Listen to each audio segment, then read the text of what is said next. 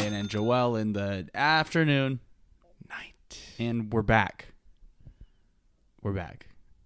Are we? Is this going to be it? Is that it? I don't know. Are we just going to go into the episode? I don't like care. this? That's Yeah. fine. That's fine.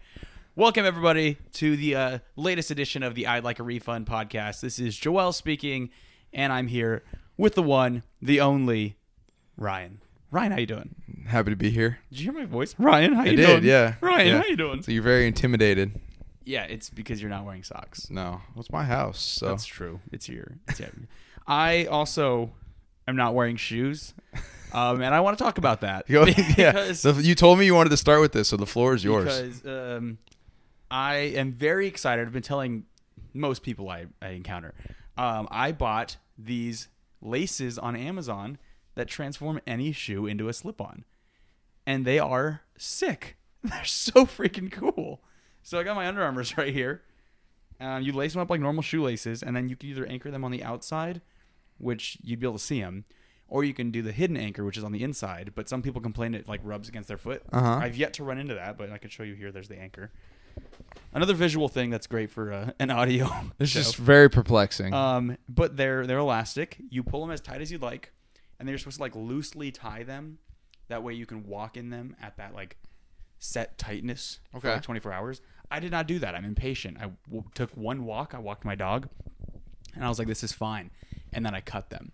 But now, yeah, so you cut them and then you anchor them down. And so now I have slip-on shoes, and they're great. They have saved me like 30 seconds every morning. Look at you, And I can show my feet whenever I want. Mr. Innovator over here. Tarantino would Well, love I didn't you. invent these. I just bought them. Yeah, but you're a trendsetter. That I've been told this before. Yep. I'd also like to give a quick shout out. If everyone takes a quick listen here. That it didn't even look like that picked up on the mics. Whatever. I'm shaking my water bottle around. My cousin Stephanie at Holly's Hobbies on Instagram made me this water bottle, and it's very me. It's got the California state flag. That's where you live. And In-N-Out crisscross palm trees. That's the other place you live at. That is, and then on the bottom there's a California bear with a palm tree. Oh, there you go. Best of both worlds. Yes. It came out great. I'm so excited about this, and I've been drinking so much more water. I haven't had like a Hydro Flask type bottle in a long time. I have my Welcome to the club. I have my what's it called? My Nalgene water bottle, but that doesn't it's not vacuum sealed, so it doesn't keep it cold, which is fine. I was fine drinking room temperature water. But now that I have this thing, I'm drinking so much water, which is good for me. That's great. Yeah, that's All good. right, so that'll do it for the ad reads this week. Yeah, right. So remember, buy Expand shoelaces. Why did I say that so weird? You did say weird, yeah. Well, it's because it's expand, but it's only spelled with the X. There's no E. Expand. Expand. Expand is a... Oh, no, X Pro. Nope, no, that's not a thing. Expand's No, I was thinking not. about the Instagram filter, like X Pro 2. Yeah, Expand's not one, though. No, Expand shoelaces and at Holly's Hobbies on Instagram. Everyone follow her or we're ending the show. Her show? No, our show. Oh, that's an empty thread. We're not going to do that. I mean, yeah, for sure. Okay. Yeah. Something else we wanted to touch on too, Ryan. Do you want to touch on this, or should I? Do I know what it is? Oh no, I think you should. Yeah, you could do it. So we just wanted to give a quick shout out to the third member of the show who's unfortunately not with us today, Cameron. Cameron, as you all know, went into surgery this past week. He's run into a couple of speed bumps, but he should be hopefully out in a couple of days based on the updates. We should hear from him fairly soon as well. Hopefully in these next couple of days we'll be hearing from him based on the updates we've been getting. So just everyone, if you can keep him in your thoughts. Obviously, we're all wishing the best for him, and hopefully he'll be back soon with a nice, speedy recovery. And here in a couple of weeks, we'll be able to have him back on the show. Yeah, we can get all of his takes again, the ones that really drive the anger of our show. Yes, from our guests. We're missing it, which is why this week we're not talking about any movie. In honor of Cameron, I'll tell my friend texted me this morning. He just listened to one of the episodes, and he said it was like a thing where it says like Cameron, and then it says what he said, and then like whatever. Right? So it said Cameron compares or says Dumbo is the story of Stephen King, and it says Joel and Ryan do not ask him to elaborate. And it says Cameron elaborates. Yeah, that's about right. Yeah. So anyway, Cameron, if you're listening to this, when you listen to this. when you listen to it, okay, come on, he's never listened to an episode. He said he would listen to the ones that he's not on. Okay, he did say that. Cameron, when you listen to this, we wish you well, bud, and we look forward to seeing you soon. Yeah, no, it's not the same without him. but it's certainly more fun. With him or without? No, you be the judge. Okay. That being said, this week's topic is one years in the making. Literal years. Literally years. This has been in the making since before we ever met. Yes, ground broke in 2017, and we met in 2019. Correct. And of course, that is the Academy Museum that we are talking about today. Ryan and I went on Thursday, which was the grand opening, publicly, technically. It was like the September 30th, yeah, right? September 30th. Yeah. There were a couple days prior that people got to go, which I'm mad because when they first announced memberships, I intended to buy one then. Right. I didn't. And then I bought one back in, I think, July. Mm-hmm. But those people who bought it like in that first like couple months were considered charter members. Okay. And they're the ones who got to go to like the preview. Those aren't the same people that went for like the press days, no, right? so there was the press days, then there was a charter member preview. Okay. And then It was all just that same week, right? right. It was, I believe, Sunday, Monday, Tuesday were the 3 days. And then Wednesday was the off day. And then Wednesday was an off day, and then it open to the opened public. Thursday. Yeah. Which, yes. Okay, so we went Thursday to the grand opening. I got there early, and there was like a whole ribbon cutting ceremony. Please elaborate to everybody what you saw, what you got to see that I didn't because I showed up 20 minutes after. Or no, like, well, you got there like 2 hours early, right? I got there at 8:30. Yeah, and which required me to leave my house at like 5. Just so everybody knows, Joel got there at 8:30 in the morning. His ticket wasn't until 10 o'clock. Correct. And he didn't go in until I got there, which was just a little shy of 10:30. Yes, this is correct. So he was This there. is correct. He was there 2 hours early, and you would think maybe like, oh, well, they must be doing some really cool stuff like in the lead up, since it's been such a long process getting this done. Joel, why don't you tell the folks listening at home what you got to see? There's something I didn't even tell you that happened too. Like perfect. right at the end, which maybe it's not that funny. It was hilarious to me because I would have been pissed if I was on the other end. But anyway, I got to watch the public dedication and ribbon cutting ceremony. Let me start off with the best part of it. There was free food. One of your favorite things. Yes, nothing better than free food. That's a quote from Big Hero 6. It's true. Fred. Yes, but there was like it was all like breakfast pastries. So there was like croissants, and chocolate. Are you gonna finish that croissant? And chocolate filled croissants. Man, I missed that show. There was also muffins. So I got one croissant, and then I got tea. It was decaffeinated black tea because even though I was operating on 3 hours of sleep, if I had drank caffeinated black tea, I would have run through a wall. Yeah, you and I were both struggle busting that morning. Ryan and I were both like combined running off of maybe 6 hours of sleep. Probably about that, yeah. So anyways, I got that, and then I got this water. You were there when I opened the water, right? Or did I drink it on the way home? No, it was gone by the time I got there. No, because didn't I drink it with the pizza? No, I didn't. No, you didn't. Yeah. No. So I grabbed this water that I thought was sparkling water, and I got in my car and I started drinking it. It was just regular water in a can. I was like, okay. Anyway, the water's so good. It was a ribbon cutting ceremony, which I was like, oh my god, like Steven Spielberg's gonna show up or something, or Bob Iger's gonna be there. That one would have been cool, or someone of that nature. Daft Punk. That would have been sick. Yeah. They're like, we're here and we're gonna perform the score to Tron Legacy live at 8:30 in the morning. If you had told me that was happening, I would have gotten in my car faster. Over there. Absolutely, I would have had to have seen that. No, so basically, I watched this Native American man bless the land, which was pretty sick. Very cool, yeah. And it was hilarious because Eric Garcetti was there. This is where it gets really interesting. Eric Garcetti was there, and he kept I was next to him a lot. And anyways, he was sitting there, and the Native American man was like, Mr. Garcetti, you may be the mayor, but you remember whose land this was first. And everyone cheered. Did he really say that? Yeah, it was hilarious. Oh my God. Something along those lines. But yeah, so, and then everyone was making speeches, but when it was time for Eric Garcetti's speech, and you can look this up online, I'm sure. It's out there, yeah. He was making the speech and kept dropping movie titles in the speech as part of it. And two of the movies that he selected it was Annie Hall and American Beauty. And I was like, sir, could you read the room a little bit? For real. Pick some movies that don't star people that are canceled at this point. Yeah, no Woody Allen in the exhibit. Yeah, weird. Interesting. Or Kevin Spacey. No, none of him or either. Kevin Sorbo. No, also no. So, a deep lack of Kevins. Actually, now I don't even want to do this episode because I'm just upset. Well, there wasn't a lot of Kevin No, not a lot of representation. Kevin. We'll power through though. But the whole thing, it finishes up right, and this is the thing I was getting to that I think was hilarious.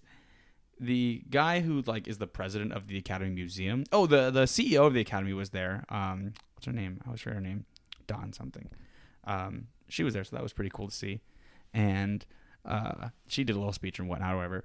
But the guy who runs the Academy Museum, or like was the head of it, he was the last person to talk, and he turned around and said, "All right, well, as we get ready to open up these doors, we already have our first public guests right over here in line, our 10 a.m. guests." And he pointed to the line, and there's like 50 people lined up already. Mm-hmm. And he's like, they're lined up, and they'll be the first guests inside the Academy Museum. And then they opened the doors, and they opened like the place where we were standing. Right. And all the people that were in line had to wait for all of us to go in first. So Are you serious? all those people that he had just hyped up that were going to be like the first people to go in were not. They opened the doors and we all like got in before them. I was like, oh, damn. So you'd hate to see that. I watched their Instagram story later, the Academy Museum's story, and you could see me walk into the true. building. I saw I was him. like, damn, my hair looked so good that day. It was really fun. Do you how differently we were dressed to go to this Yeah, event? I was wearing like a button-up jeans and these shoes. I don't think they had the slip-on this. No, you didn't have Yeah. them. You would have told me about them if you had them.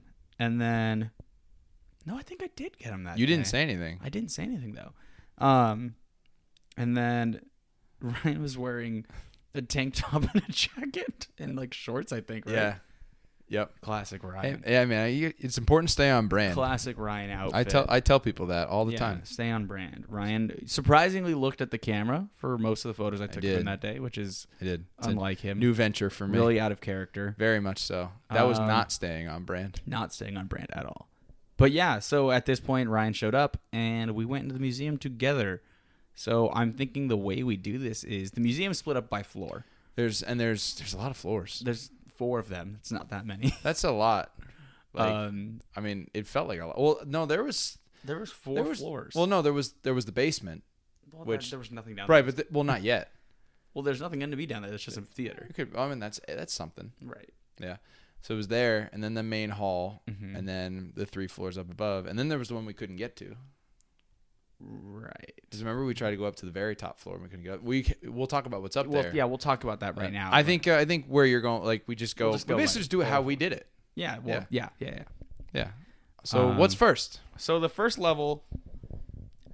Let me start with this weird. No, I don't want to say weird, but let me start with this little, like, cliff note. Imagine. No, there were things that I don't want to say skipped, but things that we didn't spend as much time at as we easily could have. And there were some things that we actively chose not to do. Yes, and there were some things that we did choose, like, you know what, let's go ahead and move past this. With this being opening day, I don't want to say it was, like, crowded. Like, I never at once felt like I was like, oh, I'm like... Yeah, there's, never like, a bunch of- overwhelmed. right.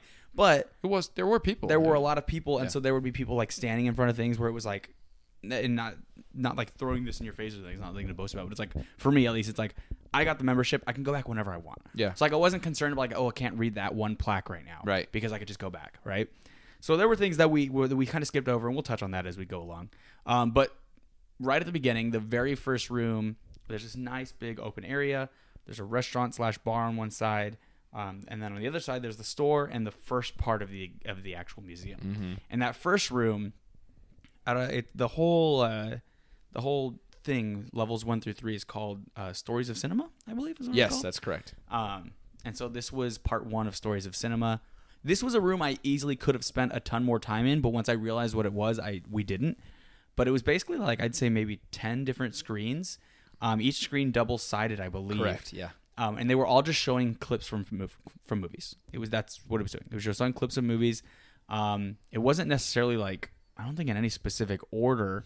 No, and it didn't seem like a screen was dedicated to like a certain genre or Right. time period either. It was just kind of just whatever you saw when you went in there, that's what was playing, and then something random. They may have a system behind it, but it doesn't show when you're watching. Yeah, and who knows? Maybe had we stayed there, because we only spent maybe 4 or 5 minutes in that first room. Yeah, we didn't if stay that. there long. Once we, like you said, once we knew what it was. Yeah, it was- which it was, like, it's cool. It's very cool. And like Yeah. I said, if I were to go back and whatnot. I could easily see myself sitting in there and like, I'm gonna watch this entire loop. Yeah. But we also were like, okay, we want to get to like the real. Yeah, we were Yeah. on a time crunch too, Yeah. so Yeah. So we were like, okay, let's go get a movie. We were on time crunch yet we spent 4 hours there. yeah, we used all. I was of- just telling people that like we spent 4 hours there and still didn't look at like every single thing. It's true. Yeah.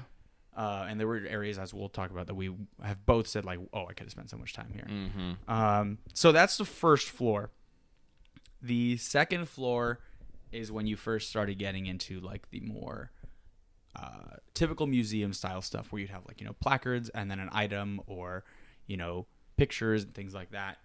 And do you want to touch on the very first thing that you see when, or at least like the first like big item that was like, oh my God? Well, when you say like big item, it's not really an item, more of a set piece, is what you're talking about, right? Oh, actually, I forgot about that. Yeah. Yeah. I didn't even think about that. Yeah, go for that. That's not what I was thinking, but yes, you're right. So, for a lot of people that don't work in the industry, and then for some, and then you know, for some of us that do, when you're building a set, you don't always get to go on location to film your sets. Like you have to find an area, usually inside of a soundstage, where you can kind of build your landscape that you're filming in. And a lot of the times, what they're going to use to kind of show depth of field, essentially, showcase that you can have a background without really being at that place, is what's it called again? What are they? It's like, because there's a couple names for it. Essentially a backdrop. It's a backdrop. They had a different name for it, but it's basically a backdrop. There's scenic art is another term that gets used. They used a different term, and I don't remember what it was. Go for it, and I'll see if they have. But so what we saw was a giant backdrop. And what film was it from, Joel? One of your by Northwest. Yep, from who exactly? Alfred Hitchcock. Yes, one of your favorite directors. So the backdrop is of Mount Rushmore. So what you could do, and I think we've posted at least one of us. I don't think we posted No, did we anything in save front of that this one? one. Okay. We saved them because we're gonna post. Yeah, stuff we are going to post more this stuff. week. We did some stuff. We did some minor things on our show's page, and then I think both of us posted some things on our personal Instagram pages. But you could stand in front of this backdrop that had the president's heads and Mount Rushmore behind you, and take like a cool scenic shot that looks like you are actually at the location of Mount Rushmore. It's for people that do the line of work that we do. It's not really anything like that immaculate, but it's still really cool, and it's a nice kickoff to the museum to be able to kind of walk through and see just how massive this backdrop is, and the fact that they've been utilizing them since the 1940s, essentially, maybe even earlier than that. You get completely like encapsulated in that image. Like it's incredible. It's 34 feet tall. Yeah. And you walk in there and it's just like that being the first like thing that we saw, which like you were right. I totally forgot about this. I just remember walking in, both of us going, "Oh my God!" Yeah, because especially because I didn't know what was gonna be in there. Right. We had You no know? clue. And We you only walk going in- in. We only knew of very few things that Yes. were going to be on display. Which is the best way to do it. Which I actually meant to say at the top of this episode, like this will be spoiler heavy. Oh yeah. I'll probably put that in the title or something like that. But yes, if you are planning on going soon, or even if not soon, but you're a person who cares about spoilers, this will be very spoiler heavy. I think a lot of the stuff is stuff that, like, if I told you it was there, it wouldn't ruin your anticipation of going to see it. definitely. So, like, we can make note that, like, hey, like, if you're going soon, I think, like you said, if we're going soon, maybe hold off, go check out the museum, and then come back and listen. But if it's something that's, like, down the road for you, or, like, if you're out of town, which a lot of our friends are, or at least my friends, if you want to come visit it, it's not going to ruin the experience for you. And by the time you get there, there'll probably be new things there as well. Yeah, that's one thing they kept pressing on, and especially at the press conference thing, was that this museum is built to change. Update Not constantly. just like the temporary exhibits, but like even the main exhibits will over time rotate. There's a lot of space to work things. with still. Yes. So that'll be interesting to see where they go with that. But yeah, that thing was massive, and it was totally impressive to see. What's super cool about it is, I mean, it's scenic art, so it's hand painted, and you can get pretty close to it. I mean, we could have touched it, No, I don't think anybody would have noticed. but yeah, and it's because it's like right there. Yeah, we only got yelled at once for touching stuff. We so. each got not yelled at, but we each got politely asked to step away. asked, yeah, which yours was weird. Mine the was fact weird, that they yeah. and even mine was like, I get It it. was a bit much, yeah. I get it, but I was like, okay, it's also the first day. So Was it the guy? Did the guy that said something to you? Was that the guy that was like complaining that it was the? Like, yeah, it was a really. this was also the guy who told me something. Was also complaining about his job literally the first day, which is hilarious. We were literally like at that point maybe 2 hours into being Yeah. open, and he was already like, "Yeah, this is really difficult." It's like, bro, like, what are you doing? Anyway, so yeah, you can get really close to it, and it's just gorgeous. Like you can see the texture of the paint, and the edges of it kind of chipping away, and it's just impressive. Like that's one of the biggest things that was so awesome to take from this was like seeing a lot of these pieces up close. Yeah. No matter what it was, whether it was a costume or a set piece or a prop, like seeing these items up close and seeing just how much hard work went into all of them, and it was really impressive. This did a great job of kind of showing every aspect of filmmaking, whether it be behind the scenes type stuff, actual production type stuff, the super artistry type stuff, Yeah. the business type stuff, like Yeah. everything. I think there's really something for everybody in here. Wouldn't you say? Like, absolutely. if you're like us and we just love film, and to stress, like, it's the Academy Museum, it's all film related stuff. It's not like film and television or anything like that. Then there's something for us because we're like in depth things that we're catching, or maybe we're learning things from plaques or presentations that we didn't know about. And then for the average fan, it's just like, oh shit, it's that thing. Oh, it's Yeah. that thing. It's that thing. It's just there's something really for everybody. Yeah. Okay, so then So what was that first thing you wanted to First thing mention? I was mentioning was you walk into the first level of, this is now I guess level 2 of Stories of Cinema. You walk in, there's this big like 3 screens that kind of again show different like clips from movies, which was pretty cool. It's the same thing. Like that's another spot where it's like I would have loved to stand there and watch the whole loop and see Yeah, the things they absolutely. show. Because I was talking to another person, he was like, "Yeah, when I walked in, they was showing this, this, and this," and I was like, "Oh my god!" Like, Yeah. I wish I'd seen that. But you see a big Citizen Kane poster, and it's signed by Orson Welles, which is awesome. Yeah. And then you go around the corner, and there's Rosebud, the sled. If you've seen Citizen Kane, or if you're just a movie fan in general, like Rosebud is this like relic of It's not film. It's not conjecture to say it's probably one of the most iconic props in filmmaking. right, and not even because of like a lot of people wouldn't recognize it. Yeah. Most people probably haven't seen Citizen Kane. I feel like most people that were at the event the same day we were knew exactly what that was. Yeah. And so just seeing it was like Citizen Kane is fine. I enjoyed the film. Yeah. But like seeing that and just staring at it, it was something that I was like, I can look at this all day. Because it was like, I don't know how to describe it. It was just one of those things where it's like, this is so historic and it's right there. Well, and it's the only one left. It's the only one left. There were 3 made. Last one Steven Spielberg bought years ago, which I remember hearing about. And then it actually said on the plaque donated by Steven Spielberg. Yeah. But yeah, I mean, it'd be like if the Honus Wagner baseball card was on display and you got to look at it. It's Yeah. like this thing that like everyone knows what it is and knows the value that it holds. Right. And here it is. Like Yeah, you you are finally getting get to to look see at it. it. Yeah. You know? And so seeing the Rosebud I was like, oh my god! Like I knew it was gonna be there too. That was one thing that like they advertised years ago. Was like, we're gonna have Rosebud. Like, and that's what I'm so excited for. Is there's things that they mentioned like we do have, but they weren't on display yet. So I'm like, okay, down the road, I know they're gonna have these. Yeah.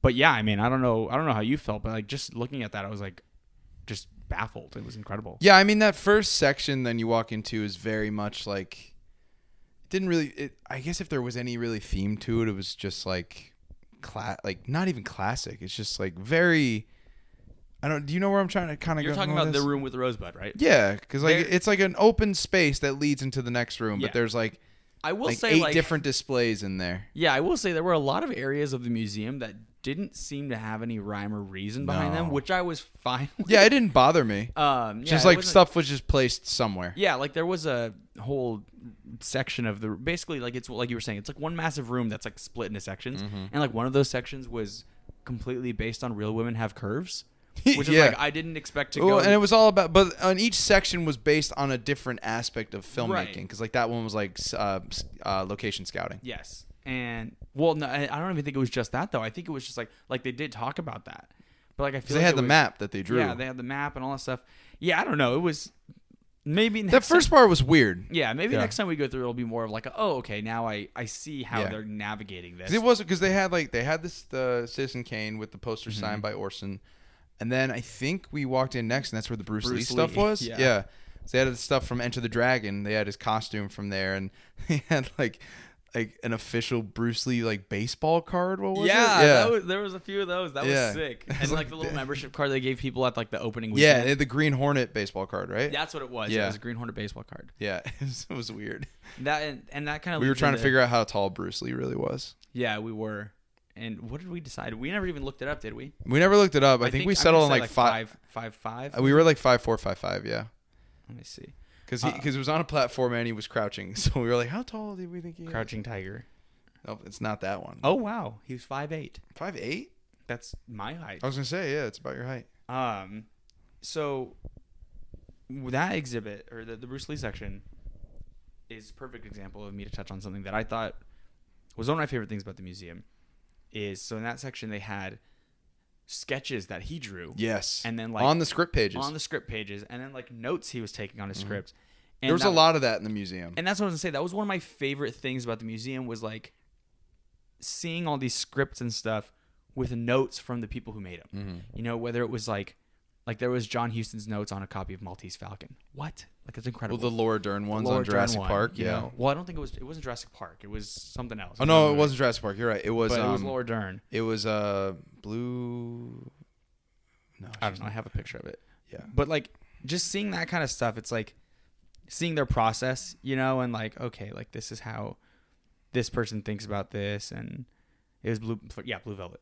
It was Blue Velvet. Okay. And like, I don't know, that was really cool to me because that's so personal. Yeah, I mean, Bruce you Lee know? drew an entire dragon. Yeah, On one of the It was pages. It was like, holy shit.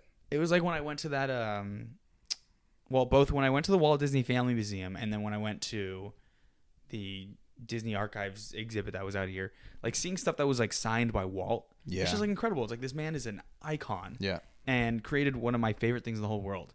And it's like I never got to be Is it around when he was chili? alive. Chili, yes, it was chili, and the Scotch mist. And here I am getting to like see stuff that he, you know, wrote on and signed, and I don't know, it's really cool. From there, the Enter the Dragon stuff, we went into. Was there anything else in that kind of mishmash room? I don't have anything else in my pictures that I remember that. in that room? Yeah. Well, there was that editing bay that they used for. Oh, yeah. I don't remember what movie it said they used it for. Which that's cool stuff. I mean, I like tech. So seeing the techie type stuff was there. Let me see if it says. I think I took a picture of that. Yeah, I don't remember what it was for, but there was like a cool big setup that they had because like, and I think it was from like the 1950s or maybe the gear was from. I can't. It was old. It was old school, but that was really what that whole section was about, though. It was just like showcasing like how each department kind of works, and that's what they were doing. Like there was They were kind of like one film was touching on editing, one was on location scouting, one was on script writing. Like that's what was cool about that first section. It was weird the films that they chose to have to showcase all that stuff, but it was still cool what they were doing. There was a section in that room too for Oscar Micheaux, who was Yes. a African American producer and director way back in like the 20s, 30s, and 40s. So there's a little section on him. Same thing with some like notes and scripts and stuff that he had. I'm trying to think of what else was in that room. I think we kind of. I think that was. I would venture to guess that this was of all the rooms that were in there. If you outside of Rosebud, that was maybe the least exciting room, just because there wasn't really. Oh no, there was another one that probably was less exciting, but this one was probably like just kind of felt like it was just kind of thrown together. Yeah, it was just just kind of kinda like a couple of here's some things. Yep. Enjoy your Um, things. From there, we go into this little like round. Here we room. go. Yeah, this is a good one. Yeah, you go into this round room with a bunch of Oscars, starting all the way back from 1929, the first Academy Awards, Correct. to present day. What was the most recent Oscar they had in there? It was Moonlight, but it wasn't their best picture. It was their adapted. No, it was their screenplay one. Yeah, Yeah. that Barry Jenkins dedicated his screenplay one, and the year before that had an Oscar representative as well, but I don't remember what film it was. I don't know if I took a picture of that one, but yeah, Moonlight was definitely the most recent one. And Ryan, what was our favorite Oscar? This we did post a picture with. So I think we each took. So I think in terms of like our personal preferences, I think there's 3 answers here. There's one for me, one for you, but the real answer. Yes. So for me, we had the 19. Oh no, this one was for you. For me, it was 1978 Academy Awards. The winner for Best Visual Effects for Star Wars. Yes. And then for you, we have at the 1983 Oscars, Academy Award for Sound Effects Editing for E.T. Mm-hmm. But the real answer, But the answer 2002 Academy Awards. Right? Do I have the year right? Because it came out in 01, right? It came out in 01, yeah. So 2002 Academy Awards. The very first winner on it, in its it category. says on the trophy, though, it says 2001. Oh, interesting. So I don't know. The very first winner in its category. We had the Academy Award winner for Best Animated Feature Film, Shrek. That was something I had no expectation of seeing. I remember we were going around just looking at them, and I spotted it first. I was like, holy shit. I just pointed at it, and you were like, oh, we got to take a picture of this. That was the last thing I expected to see at the Academy Museum. Like, bravo. Yeah. Bravo. Shouts to DreamWorks. DreamWorks for donating your Shrek Oscar. Yeah, they're just always going to flex on Disney that they won the very first one, even though that like Disney had animated films nominated for Best Picture. Yes. DreamWorks is still just like, yeah, but you can't win that category anymore. So. Our good old friend Jeffrey Katzenberg. We'll touch on him again later.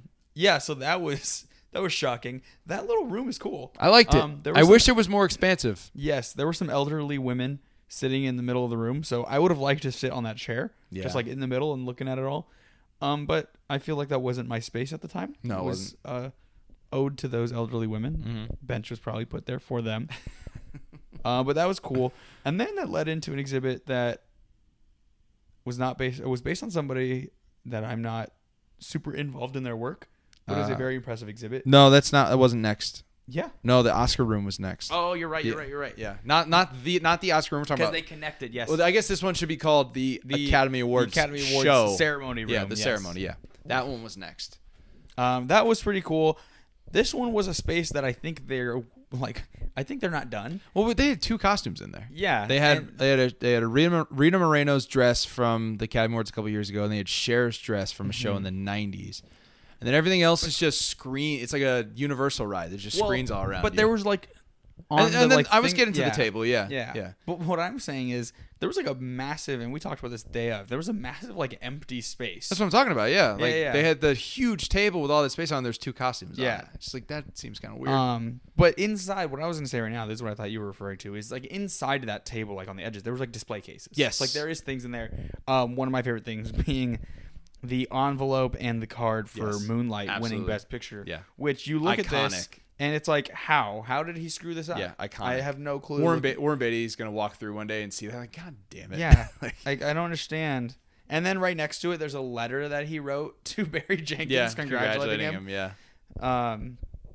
Yeah, that room was pretty cool. You'd get to watch videos of different people they're doing acceptance accepting speeches, their Oscars, and it just it goes in like a timeline order. Like when we were there, they were in like the mid 2000s going into like the late 2010s. So we got to hear a couple of those. It was cool.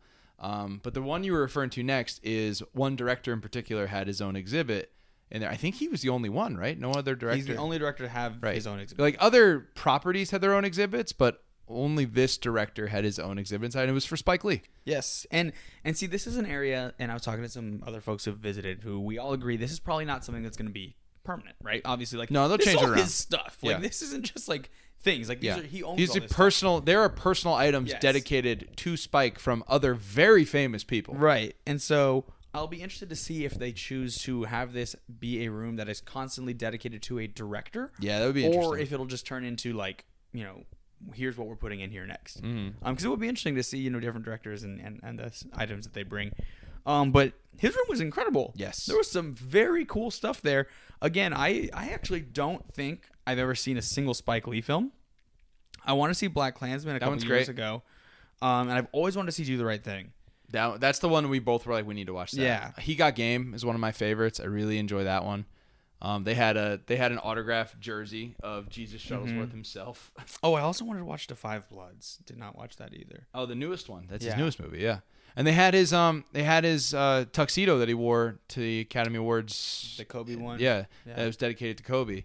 that was really That cool. was very like, cool. You don't notice it on TV, like how it looks, and when you see it in person, like, wow. Yeah. Like, that's very detailed. But like he has a guitar from Prince. Yeah, like these are like I would say like these are famous. These are like famous Yeah. people that he has stuff from. Like he's got he had a lot of posters from like films that inspired him and other people he respected. Like he had posters signed by Steven Spielberg, signed by George Lucas, Scorsese, yes, Malick, like Terrence Yeah. Malick. Francis sent him a poster. Francis Ford Coppola had an entire wall of Yeah, stuff. like it was crazy. Yeah. Wynton Marsalis signed trumpet, which I think is awesome. Yeah. Trumpet player. But yeah, we each took a photo. I took one with the Jurassic Park poster signed by Steven Spielberg. Ryan took a George Lucas one with Star Wars. So that was an awesome room. Yeah, I enjoyed that a lot. From there was a little small alleyway with some items. This is where they had like The storyboards. Yes, they had the storyboards. One in particular that is hilarious. They had which one are you talking about? They had the storyboards for Scary Movie 2. Oh yes. And both of us said the same thing. We're like, when we bring Cameron here, he's gonna be like, this shouldn't be here. Yeah, that one was kind of like about like I don't want to say it was like about pre-production, but like that's where they It had was, the script signed by John, or not signed by, but notes John by Landis. John Huston. No, the John Huston one. Well, they had John Landis one too. Yeah, we don't talk about John Landis. Yeah. John Huston's Maltese Falcon script, which was like, whoa. And they had this is crazy. Nicholas Pileggi's Goodfellas script was in there as well. This one thing I took a photo of. Gregory Peck. Peck's from To Kill a Mockingbird. Like, there's a lot of good ones. Oh, see, I don't even think I noticed that. Yeah. I think I was so enthralled. I was so like encapsulated by this next thing, which was the typewriter that Psycho was written on. Yeah, Like, yeah. these are the types of things that you see at this museum that you're Yeah. like, you know what? I had zero expectation to see this, but this is awesome. This is awesome. Yeah. And it's funny because someone else the other day was like, hey, is it true they have the typewriter that Psycho was written on there? I was like, does. yeah, they Yeah. do. Absolutely. It is very cool. Yeah. I don't think it's the only like typewriter we even saw. Like, I think there's a few. I think yeah. the Mankiewicz. I think Mankiewicz's typewriter was there. They maybe? had a script signed by him. Did they have a typewriter? I can't remember. I know they had. I know we noticed something. We noted Mankiewicz had. Like, it was a little next to thing set up. Rosebud. They Yeah. had his like a copy of the script. Right. Yeah. Go see Mank. Okay, that's what it was. Go see. Well, you don't it's have on to go Netflix. see it. It's Yeah, on Netflix. Watch yeah. Mank. I mean, you can still I watched go it. go to your room and watch Mank. I watched it. Watch it on the toilet if you need to. You could. Did you see it? I did. Okay. Yeah, we both watched it. I want to watch it again. It was one of those movies that I was like, I it's agree. 10 p.m. and I'm watching this. Yeah, I did the same thing. It was like, oh, the Academy Awards are in a couple days. Yeah. I need to catch up. Okay, this very next room, I loved, and this was a movie that I've only seen a handful of times. Before we go into that, why don't we do a quick break for the ads? Hey, quick word to our sponsors. All right, Cole, we're back. Fuck. Yeah, that was a mess. Hey, that's staying in there. You keep going. All you right, keep our so- shit in there. You keep going. So we are back. The room I'm talking about now.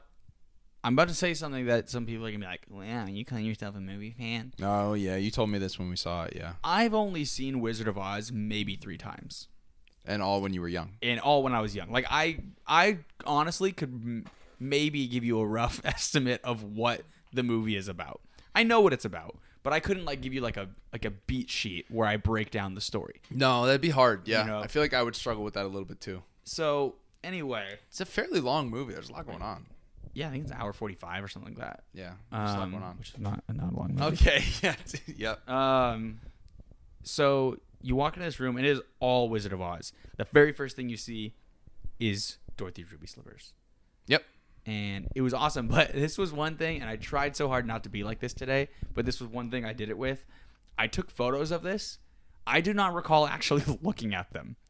That was one item that I don't remember actually like going up and inspecting. Because like Okay. you're gonna ask Ryan, and we were both kind of doing the same thing, but like I would be like standing like inches from the cases of things Yeah, and just he like was. glaring at them and like deeply inspecting It's them. very uncomfortable for everybody involved. One thing in particular I'll talk about in a little bit that I was glaring at for a while, but yeah, I don't remember actually looking at the slippers, and I was like, you know, those I would have liked to actually look. Yeah, at well, those. no, you just said it, and I completely forgot about them. Yeah. because there were so many other there were so many other things from there Yes. that were so cool from a behind the scenes Yeah, standpoint. and I was gonna say actually the very next there was like a weird like sub room from this Wizard of Oz room that had something that you really loved. We'll If do you that wanna touch after on the it. Wizard of Oz part. Okay, so you want to go through all of Wizard of Oz. One thing in the Wizard of Oz section that I loved Well, two things specifically. One was the lion. They had his mane. Yeah. And that was just incredible to see, like, the way they made that, you know? And it's so funny because you look at the ears and they look all cheap and plasticky. Like, nowadays, if they were to make that, it would look so realistic. But those ears literally look like you could have Well, made nowadays it them. would just be a CGI lion. Stop, Ryan. But yeah, it was, like, really cool to see. And it's the last remaining one, much like Rosebud. It's the last one known in existence. Yeah. Which is the same as, like, or not the same, but I didn't know this until I read this at the museum. The Tin Man's costume is said to be lost. Yeah, no one knows where it is, which is sad. They have his oil can. They had his oil can. That was pretty cool. And what was in the oil can, Ryan? It's chocolate syrup. Chocolate syrup. Yeah. Never knew that. They used the psycho technique. Yeah. Something that I thought was great, though, and this is just... Ask Ryan. I was, like, gawking over it. So they had both of Dorothy's dresses. And what I mean by both of Dorothy's dresses is one of my favorite stories in all of cinema history in terms of production is, if you didn't know this, one of the big things for Wizard of Oz, of course, is that it was in color. But it transitions. But it transitions from black and white to color. Mm-hmm. So everything up until the point where Dorothy goes into Oz is shot in black and white. Right. But the scene where she literally opens the door and steps out into Oz, the way they shot that, because they didn't have the tech to transition from black and white or sepia into color. Yeah. So what they did was, when she's facing camera, all the way up until that last shot where you see her facing camera, that is all shot in black and white. Mm-hmm. Then once the camera turns and we see the door, they had her stand in wearing a sepia-toned version of the dress and painted these sets, the interior of the house, in sepia-toned colors. Mm-hmm. Have her open the door, and if you watch the scene, she opens the door and steps out of frame. And when she steps out of the frame, then Judy Garland steps in in the colored dress and steps into the Oz, which is all in color. So all of that was shot in color, that entire sequence, but they made it look like it was black and white because the dress and the set pieces. And I learned that story, years ago.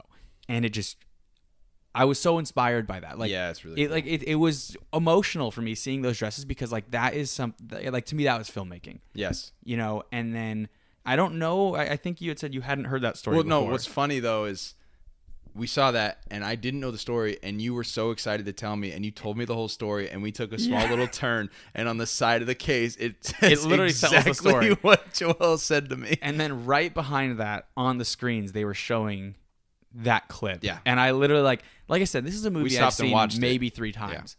Yeah. And I stopped and watched that, and I was like, that was a very emotional moment seeing all that, because it was like, this is history right here. Yeah. Much like the Rosebud, like, seeing these 2 dresses and seeing it in action right there behind you. It was those are some things that I don't think will ever leave the museum. Oh no, absolutely not. Yeah. It was, even if, like, they toned down the Wizard of Oz display, I think, like, something like that will have to stay, because like you said, it's filmmaking. Absolutely. And they had one of the cameras, one of my favorite thing that I saw, well, there were 2. Really, they show how in depth the sets were, which, like especially like the Munchkin Land. I don't know what it's called in the movie. I already forgot. I apologize if it's not called Munchkin Land, but something like that. But whatever it is, I know the Lollipop Guild and all that stuff. But just those are practical sets that they built. Like, they had the background stuff that we were talking about earlier.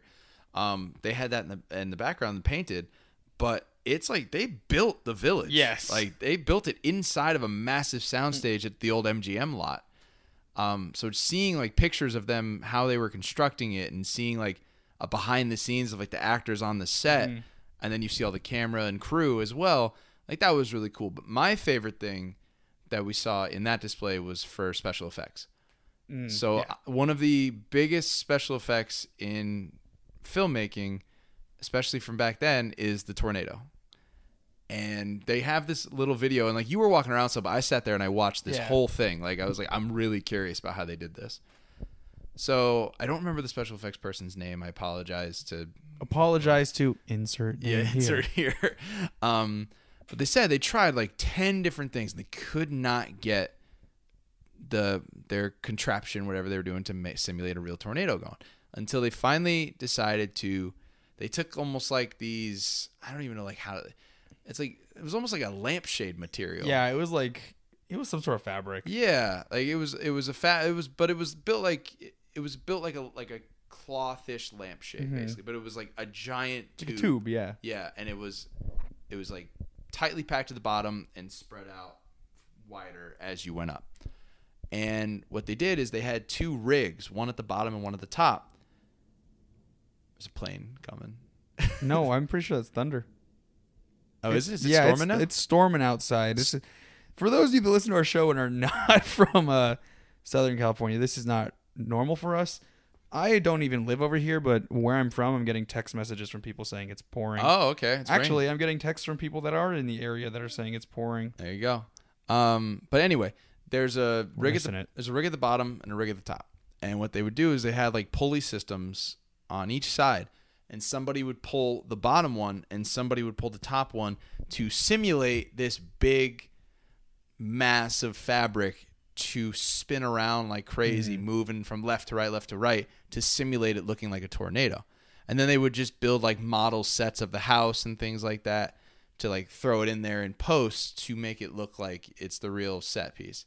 And then also what they did is they had the projection of it as well and built like a very tiny set, like the size of like a bed, basically, for Judy to walk on with this screen playing in the background. And how they did it was the camera would be facing Judy, like facing Judy's back because she's looking into the projection.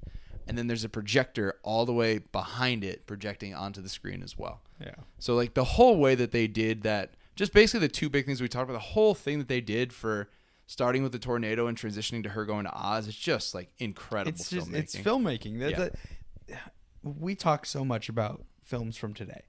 And I love films from today. I love the things that we're able to accomplish because of CGI. Correct. But nothing will ever beat practical effects and watching classic films and seeing things and just saying how. And just learning how they did it. Do this. Yeah. You know, it's incredible stuff.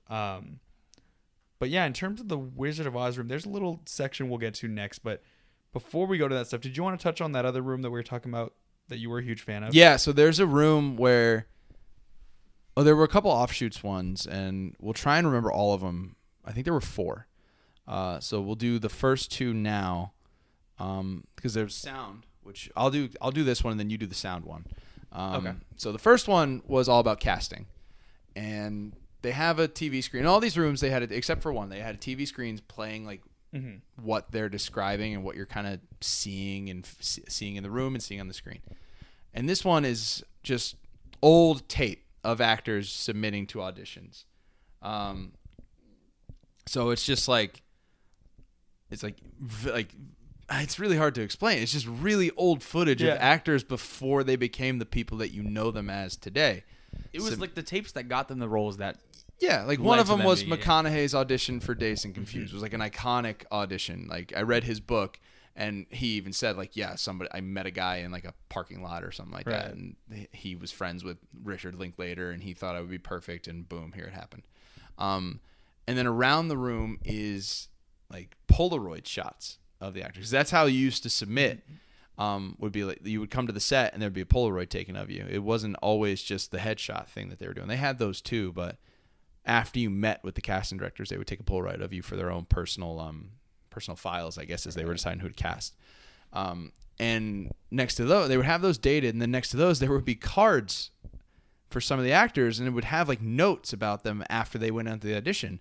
And I don't think they had any that were like derogatory, like, yeah, this person's never going to make it. Right. But it was a lot of them. Like the McConaughey one was like, yeah, this guy's just going to be an absolute star. Like we need to cast him in this role. So it was just really cool to see a lot of these people's beginnings, like where they started. Because the video showed, an audition from Hilary Swank, the McConaughey. There was a whole segment about Chiwetel Ejiofor. It's just like, I could have sat in there all day and watching that video and watching those auditions because it was incredible. I did not have to, but like, I almost had to drag Ryan out of the It's true, yeah. I could have kept going.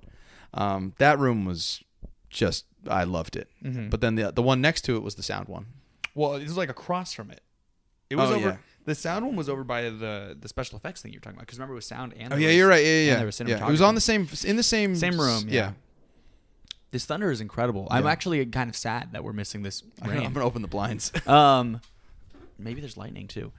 Anyway, so the sound room has a scene. I shouldn't say a scene. The opening of Raiders of the Lost Ark, which I'm going to assume that everyone that's listening to our show has seen Raiders of the Lost Ark. Is it raining out there? Not yet. No rain. That's interesting. But just thundering very loudly. Yeah. It's the opening sequence of Raiders of the Lost Ark. Indy steals the idol. He's running with Sapito. Throw me the whip. Yeah. Yeah. It was broken down, which I think this is hilarious, in a similar way that WB does at one of their exhibits. But basically, it is At the showing studio you, tour, yeah. it is showing you the sound mix for Raiders of the Lost Ark. It starts with nothing. It starts with just the production sound, which is like whatever was heard while they were filming. Correct. And then it moves into just the dialogue, The ADR. the ADR, and then after that, and Ryan's going to be doing some ADR soon. After that, it goes into, I believe it was the effects track.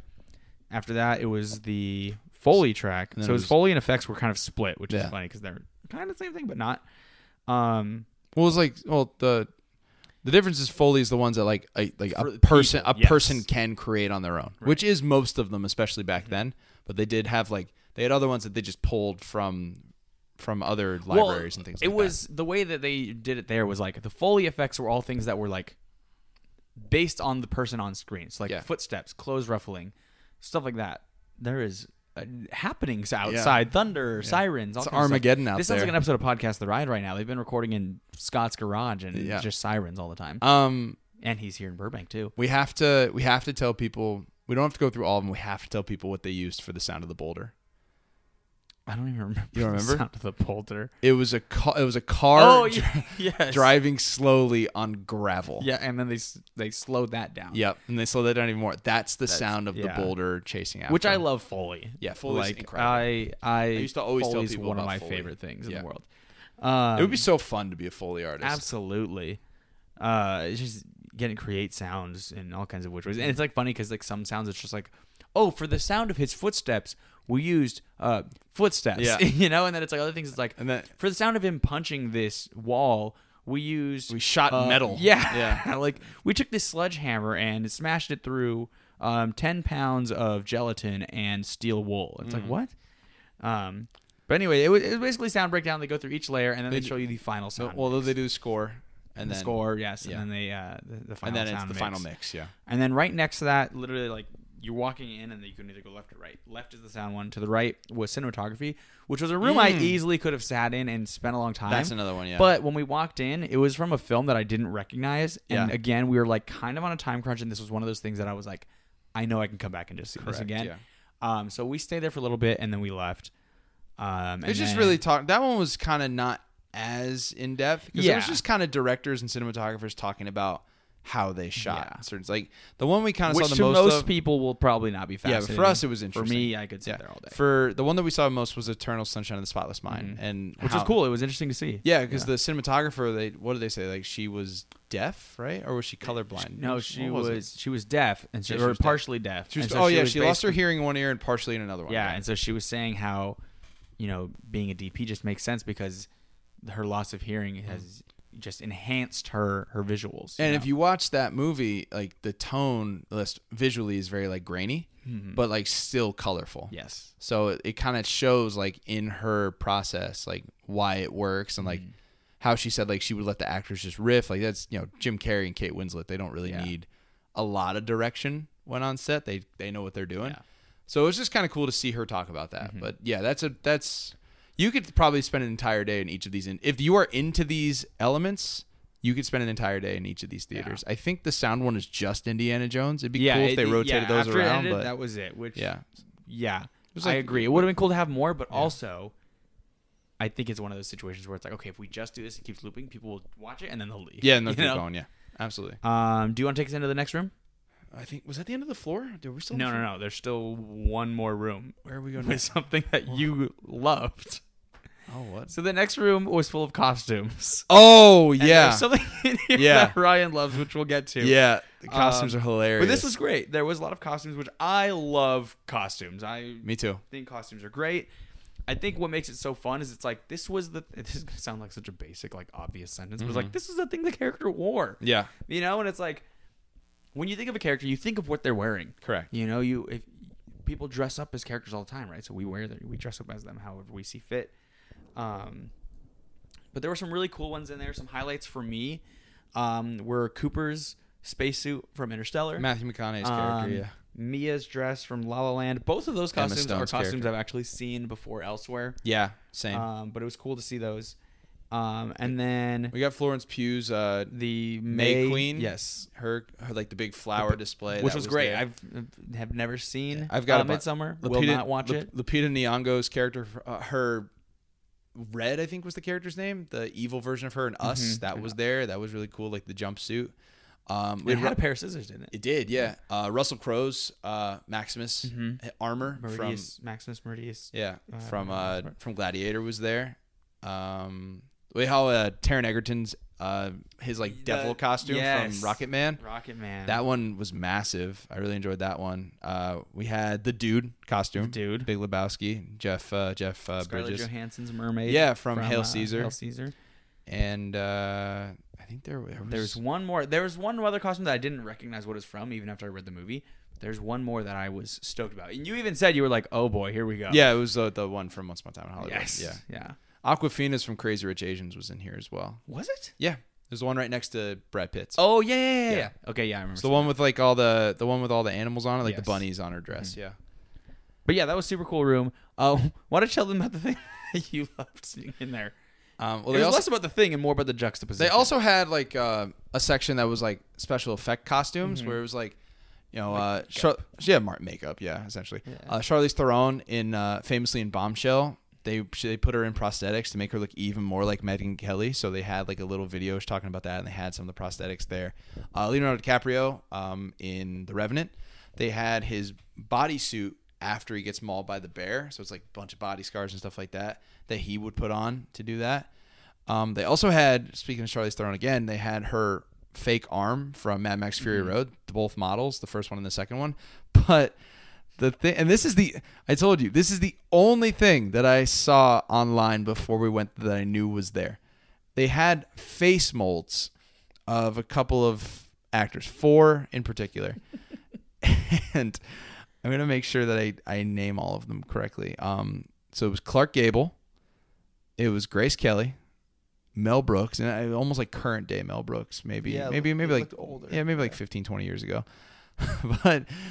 And no disrespect to this person whatsoever. He's a fantastic actor. I love almost everything he's in. But the fourth one was Don Cheadle. And it was just kind of weird because like the other 3 were like, oh, this famous actor, date unknown. And then the Don Cheadle was like, Don Cheadle, date 2019. I just thought it was like interesting. I thought they should have more of those. Honestly, I think his would have stuck out less if there were more of them.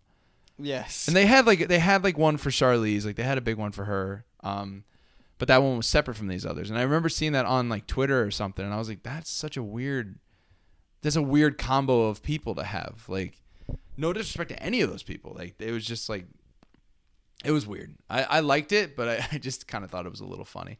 No disrespect to Don Cheadle. He's fantastic. So from there, we're finally done on the first floor now, right? yes, I do want to touch on something, and this is going to sound bad. It's going to sound bad, but also I'm going to touch on something that someone made a great point about. The last little section of that was this massive timeline. Not even really timeline, but like, I guess kind of. But it's a little hallway that leads to the exit of that exhibit. And that entire hallway is dedicated to films about social justice, all different aspects of social justice. You know, anything, race relations and you know, gender relations and stuff like that.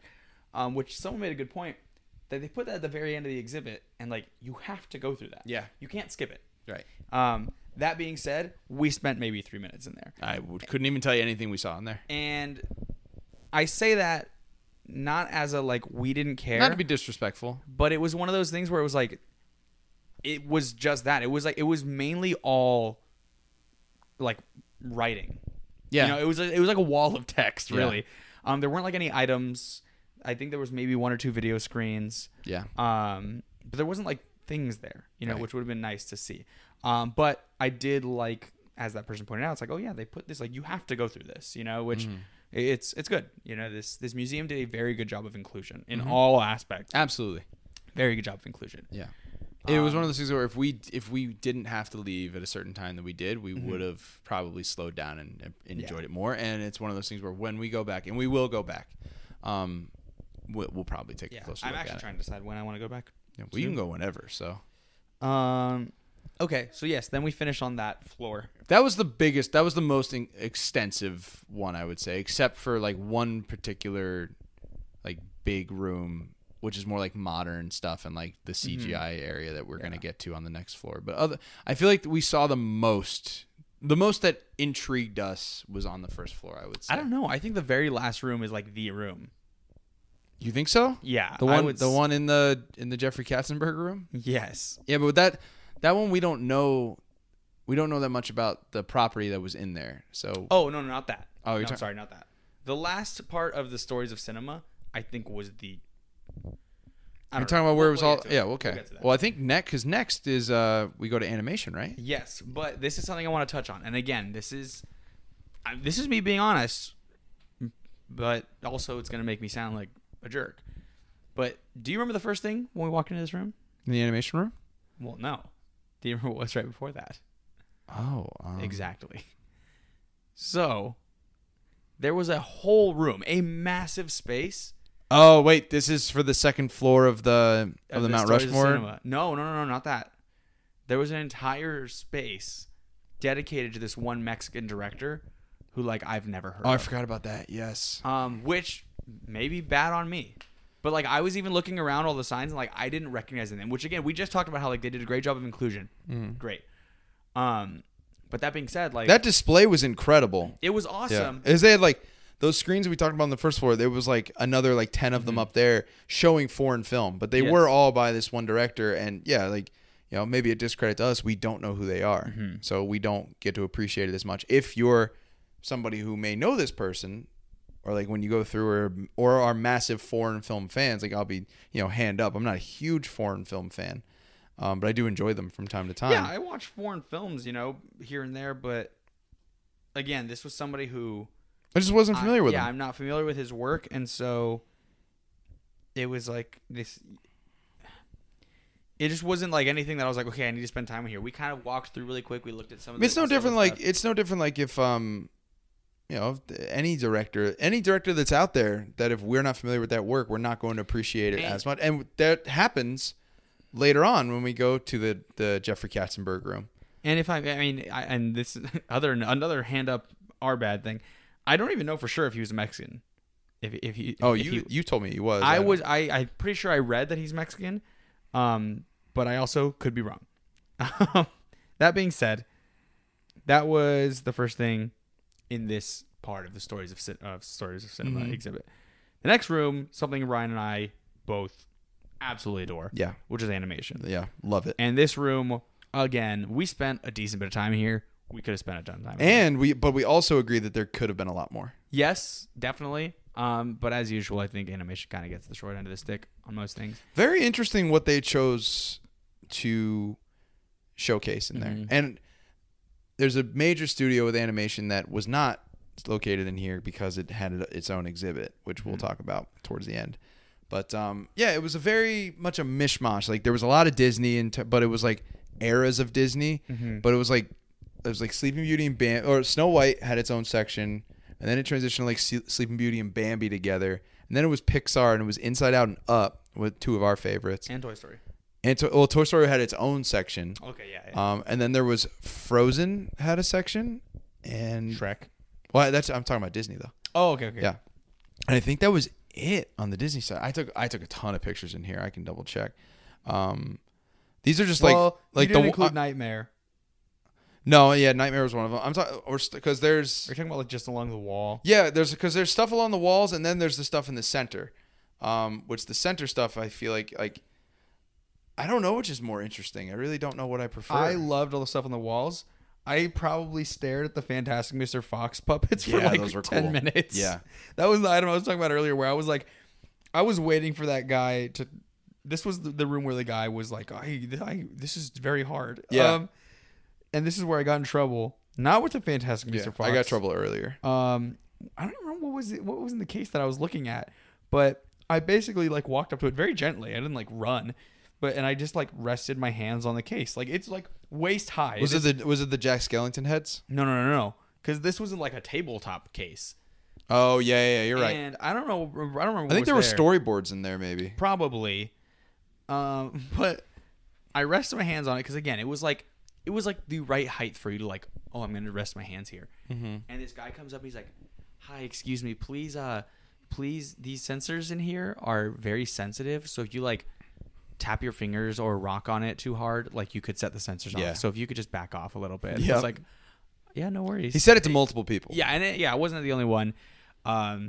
There was also something that people weren't supposed to take photos of, and everybody was taking pictures of, Ryan included. Yeah, me included. Yeah, had no idea. He didn't get in trouble for it though. So I good on didn't you. know. I didn't know that we didn't weren't know. supposed to take pictures. But yeah, there's a little sign that like says, and I'm not like dogging You're not you, but, outing like, me? there's- I Yeah, get there's like a ba- I little get banned? Yeah, there's a little sign that like says like no photos, but it's like you're very not really small. looking at it. Yeah, it's very tiny. small. And then when he told the women next to us that we couldn't do it, I literally whispered over. He's like, I already took a picture. Yeah. But no, one of the things I was super hyped about seeing in there was they had a bunch of the Jack Skellington heads from Nightmare Before Christmas. Yeah. And the reason I was so excited was because there was a Tim Burton exhibit that had come to LACMA like years ago, like probably like 2008. And that was one of the things they had there. And I wanted to see it so bad, and we didn't end up going. So finally getting to see those was awesome. But yeah, like Ryan said, tons of great stuff in the animation. Frank Thomas's desk was there from when he was with That Walt was Disney really Animation, cool. which was His incredible to actual see. desk with some of his real items in it. Yes, that was super cool to see. If people don't know who Frank Thomas is, he's one of the what are they? Grumpy Old Men, right? Nine Is what they Old call- Men. 9 Old Men. Sorry, 9 Old Men. The 9 Old Men. One of the originators of Walt Disney Animation. He was also a Hall of Fame baseball player.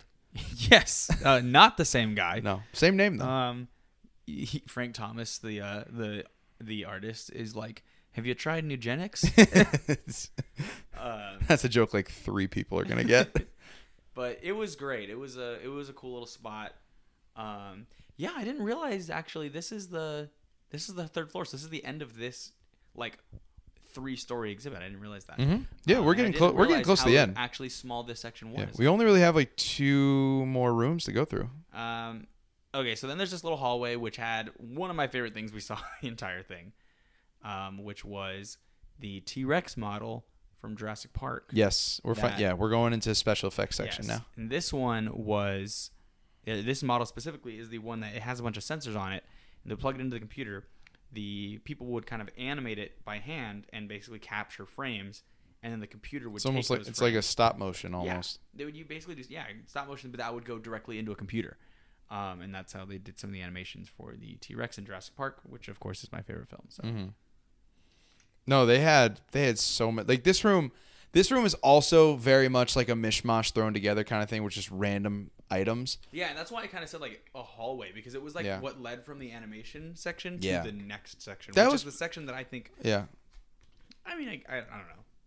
I think this section we like because it's very much more prominent things that the average movie fan will know about. Yeah, true. Like I'll burn through a couple of these real fast. There's a xenomorph head from Alien. There is the 2001 Space Odyssey. They have I don't remember whose suit it was. It was just a suit. Yeah, one of the Yeah, astronaut suits. It wasn't like one of the main characters. And then they had the ship as well was there. What is the name of that ship? Do you remember the name of the ship? The Space Odyssey. Space Odyssey. I'm Thank you. just kidding. That was Oh, jeez. They had some stuff from Blade Runner. They had a real life ET puppet there. Wait, I'm trying to remember what they had from Blade Runner. Blade Runner. They had. I may have missed this. It's like this tower. Oh yeah, thing. yeah. So they have a full fledged ET puppet. Yes, that was exciting. For some reason, there's an entire wall of Batman Returns stuff. Yeah. Okay. So that's something I want to touch on too. This museum is very much at the will of the artists. Yeah. And so whoever was willing to donate to it. I would be very curious to know the process of like Selection. who they reached out to, what they have. It's a lot of Tim Burton. One thing specifically that I was very excited to see that unfortunately was not on display yet, which I hope will be soon, is they have the doors from Rick's Cafe from Casablanca. Oh, that's I don't cool. think Casablanca was represented at all. No, I didn't see anything for them. I mean, I see that every day. at Not work. as honestly, the classic films were not as representative as I thought they were going to be. Right. Which could also be part again of, you know, them trying to be inclusive, because think about, you know, classic films were not the most inclusive films. No, very much no. Which is fine. Again, like that's the good thing about this museum, is that it's constantly going to be changing. So like, yeah, we may not be seeing Casablanca right now, but maybe soon we're seeing Casablanca and we're not seeing, you know, Rosebud, you know, whatever. Yeah, maybe not. But yes, the ET, awesome. Yep. One of my favorite quotes of the day. There's this room where it's just showing sci-fi clips, and it was like Really cool theater. the middle. It was almost like Circle Vision Yeah. for Disney fans. The middle screen was showing like an actual clip from the film, and then the two screens on the side. Again, this almost makes up a circle when you put these three together. Were just showing like a still. It was moving. It was B-roll. Yeah, it was like B-roll, but like it would just kind of like loop Yeah. while the scene was playing. It was weird, yeah. Ryan walked over to the plaque and said, "But what is this trying to portray?"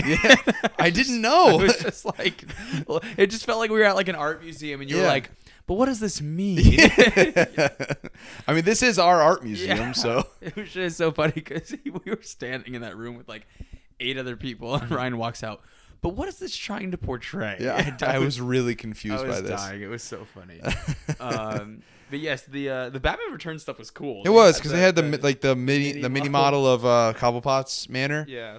They also had Danny DeVito's prosthetic nose Yes. from playing Penguin. Not as big as I thought it would be. No. Not as big as I thought it would be. No.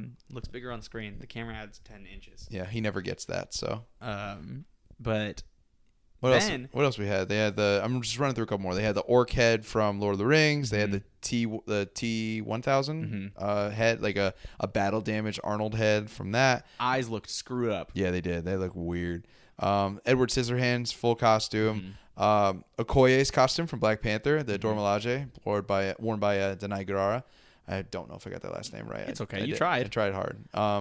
There was a whole section with what the heck is that movie called that I said I haven't seen? The Jim Henson one, right? Yeah. Dark Crystal. Dark Crystal. Yeah. Yeah. I almost said Labyrinth. Nope. Also a Jim Henson one. Right. Yeah, Dark Crystal. Never seen it, but Yeah. a bunch of stuff from I there. watched so this as a you're a kid. Dark Crystal Very fan. weird. You're a Dark There's Crystal fan. there's a Check it out. Netflix show got canceled too early. Dark Crystal, a lot of I was wondering if any Henson stuff was going to be on display because like the Henson materials kind of have like their own like traveling museum basically. Well, I really want to go to. It's called the Museum of Moving Picture in New York, which you should go to. You have family. I got connections connections, out yeah. that way. But that over there they have the original Kermit. Oh, I really want to go see that. Yeah, yeah. That needs to happen. Well, now I think you can go to the actual Henson Studios now too.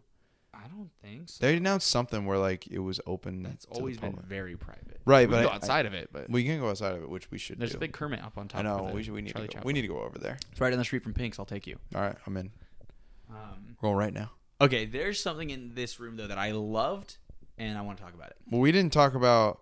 Oh wait, no, you still missed a couple of the costumes though that were, or not the costumes, but the items that were massive. I only had like one big one. Well, I guess It's two big ones. Yeah, those are the ones I was. Yeah. Yeah. They had the full size C-3PO and R2D2 from the C-3PO one. I believe they just said from all 6 movies that all the 6 first movies that Anthony Daniels was in, and then the R2 was the remote controlled one. I was trying to figure out earlier. I was actually thinking about the C-3PO, and I was like, I didn't notice what movie it said it was from. I believe it said that it was like the C-3PO costume that was used in episodes 4, 5, 6, 1, 2, 3. And the reason I was thinking about it is because I was watching A New Hope earlier. Oh, and the C-3PO in A New Hope looks very muted. Yeah, which it it could have just been the film stock they were using. Probably. Well, and also a lot of that film takes place in like very like tannish, deserty locations, so it kind of dries out the gold in them anyway. I can see the plaque, but I can't see what movie it says. Is it the picture of me? No, is it no. This different? one is the one that I was just of. I think I took. Did I take? No, you took most of the pictures, which I still have to get some of those from you. But yeah, I can't see. I'm almost positive it just said like, oh yeah, this is what Anthony Daniels' costume looked like when he was on the set for these 6 movies. For those of you that watch our socials, this was the room where I wrote, "I'm gonna do it. I'm gonna steal the ET from the Academy Museum," and I spelled. He spelled I it used the wrong. wrong form of Yep. steal. I was at work at Universal when I saw that, and I showed some of my buddies over there, and they were all just laughing. Like they were like, "Was that you that sent that?" I was like, "Nope, I may it never wasn't me." recover from this. Nope. Okay, so are we good on those things? Did you have anything else in there? Yes. Okay, go ahead. There was a little room tucked off to the side. Yeah, I figured you were gonna go here. Oh, it's raining. I can hear it now. I am going to attempt and absolutely butcher this. Okay, but the composer, the Academy Award-winning composer from The Joker, Hildur Guðnadóttir, I think. You said what project it was from, so people can look it up. Yeah. They had this room. This is right up my alley. This is like this super like pretentious artsy stuff that you see at like art museums. Cameron would have loved this. Yeah, especially with it being the Joker score. Yeah. But you walk into this room and there's actually a sign out front that we did not see. I didn't notice. No, we saw it on the way We out. saw it on the way out. But the sign basically says like, you are about to enter a very dark room. Please be careful. Watch your step. Please do not use any sort of artificial lighting, phones, flashlights, anything like that. And you walk in and it's literally like this just dark room. Yeah. With a red light bulb in the middle of the room hanging from like a wire. And then there's a big circle like couch, I guess you could say. It's almost like a giant ottoman, but like big enough to where like someone could lay across it if they wanted to. The first thing we did was we walked straight to the back of the room, and I'm assuming you also did the same thing as me. But we walked all the way up to the back of the room, faced the wall. We were basically like inches from the wall, facing it, and it was so dark in that room that I had my eyes wide open. I was staring at that wall. I actually did this too. Yes, Yeah, I did and the it same was thing. pitch black. It was kind of cool because it almost felt like there was depth to it. Yes, Like it felt like I was like looking into space. yes. Like it was so cool. I just wanted to stand there. And I look at that. wanted to stay there for a very long time. Like It was like I cannot stress, and I don't think you can like how visually impressive this is for it just being a black curtain. Yes. that you are staring at. it is so pitch black. And what's interesting is like if you turn around, like there's no like doors. Nope. Like it's just an open walkway. But I don't know if they painted it with like what's it called, like Banta black or something, which is like the darkest dark. Oh, I could see that probably. Yeah. But it is like pitch black when you get up against the wall. And yeah, like you said, it was like you were. It almost felt, I've never done this, but it almost felt like a sensory deprivation tank where it was like you literally feel like you're in the middle of this just void. Nothing's around you. And then, of course, you're in this room with Dolby Atmos and you hear the sound. Unfortunately, Dolby Atmos old doesn't friend Dolby work. Atmos. Yeah, unfortunately, the Dolby Atmos, standing up against a wall, you don't get the full effect of it. No. But what we did next was we went over to that couch thing and we laid on it with our heads like right in the middle, which a lot of people were doing. I made the massive mistake of staring at the light bulb. Because Yeah, I shut my eyes. Yeah, I don't know what you were doing. I kept shutting them off and on. Or You should. I kept opening and closing them. But I was noticing, I was like, is that light dimming? So then I started It was. staring at it, and it was. It was, and even yeah. after I realized it was, I don't know why I kept staring at it for like the next 30 minutes. You're like that kid that stared at the sun when yeah, he was growing up. There was just like a blue spot in the middle of my vision for the Yeah. next like 30 minutes. But yeah, so we laid there, and that was cool. You could hear the score all around you. You got this red light kind of like slowly pulsating. Very cool, very like immersive experience. And then from there, that was the end of that whole exhibit. And there's like a credits thing, like a credits scroll. Future of Film or whatever it was called, Yeah. right? And so that was pretty cool. And then We don't have a lot. We only have a there's couple just things a couple of things left. left. We did the spotlight room Yes, so that room, where Joel give a Okay. valid a valiant attempt. effort. I'll post that. There was this room which, first of all, I didn't understand it at first. There's a spotlight, and on the side of the wall, it's like, here, try and make shadow puppets. And I'm an idiot, and I put my hands in front of it. And did. the guy was like, this older man's like, you need to go behind it. Yep. And I was like, okay, so I go behind it, and I'm trying these shadow puppets, and I will post a photo of my valiant but terrible attempt at I thought you making did a pretty shadow good. puppet. It was okay. Yeah. As the person who took the photo, I thought I was pretty good. But what killed me is as I'm leaving, this woman walks by. Yeah. She realizes what is happening here. That is like a shadow puppet type thing, and that is basically projecting your image. And she starts like kind of twerking. I like twerking, Not yeah. really like twerking, but like that kind of motion. And this is my favorite part about this was like the oldish man who was working it doesn't say, "Ma'am, please keep walking." No, he walked around behind the wall and started helping her. You actually want to stand over here, and if you get a little bit closer, and okay, now do it. And he goes around the other side, and he's just like watching this woman, like he's watching this woman's shadow like twerk on the wall, and like her friend is there just like laughing up a storm, taking videos, and the man keeps like helping her, like, no, move a bit closer. Okay, no, to your right. Okay, right there. Yep. Okay, go ahead. And then she starts like dancing again. I'm like, this is so bizarre. It was funny. But this whole room, it was like the origins of cinema, which is Yeah. kind of weird. because it was like on the end.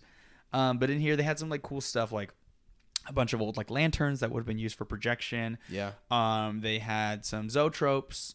And then they had these cool things. I don't know what they were called, but like the thing with like the little slots that made it like when you look through the little The hole. depth perception ones? Yeah. It was like you look through a little hole and there was all these different slots, and it was kind of like multiplane cameras work, except instead of it being a camera, you're looking through with your eye. Right.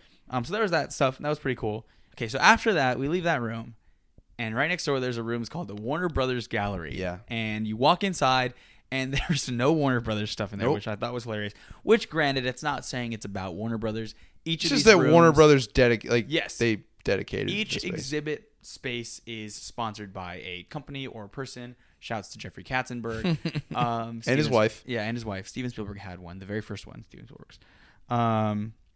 But yes, so what was in there, Ryan? This was something that I'd seen before plenty of times, and you'd never seen, and I was excited for you to see it. They call it a zoetrope? Is that Zoetrope. right? Zoetrope.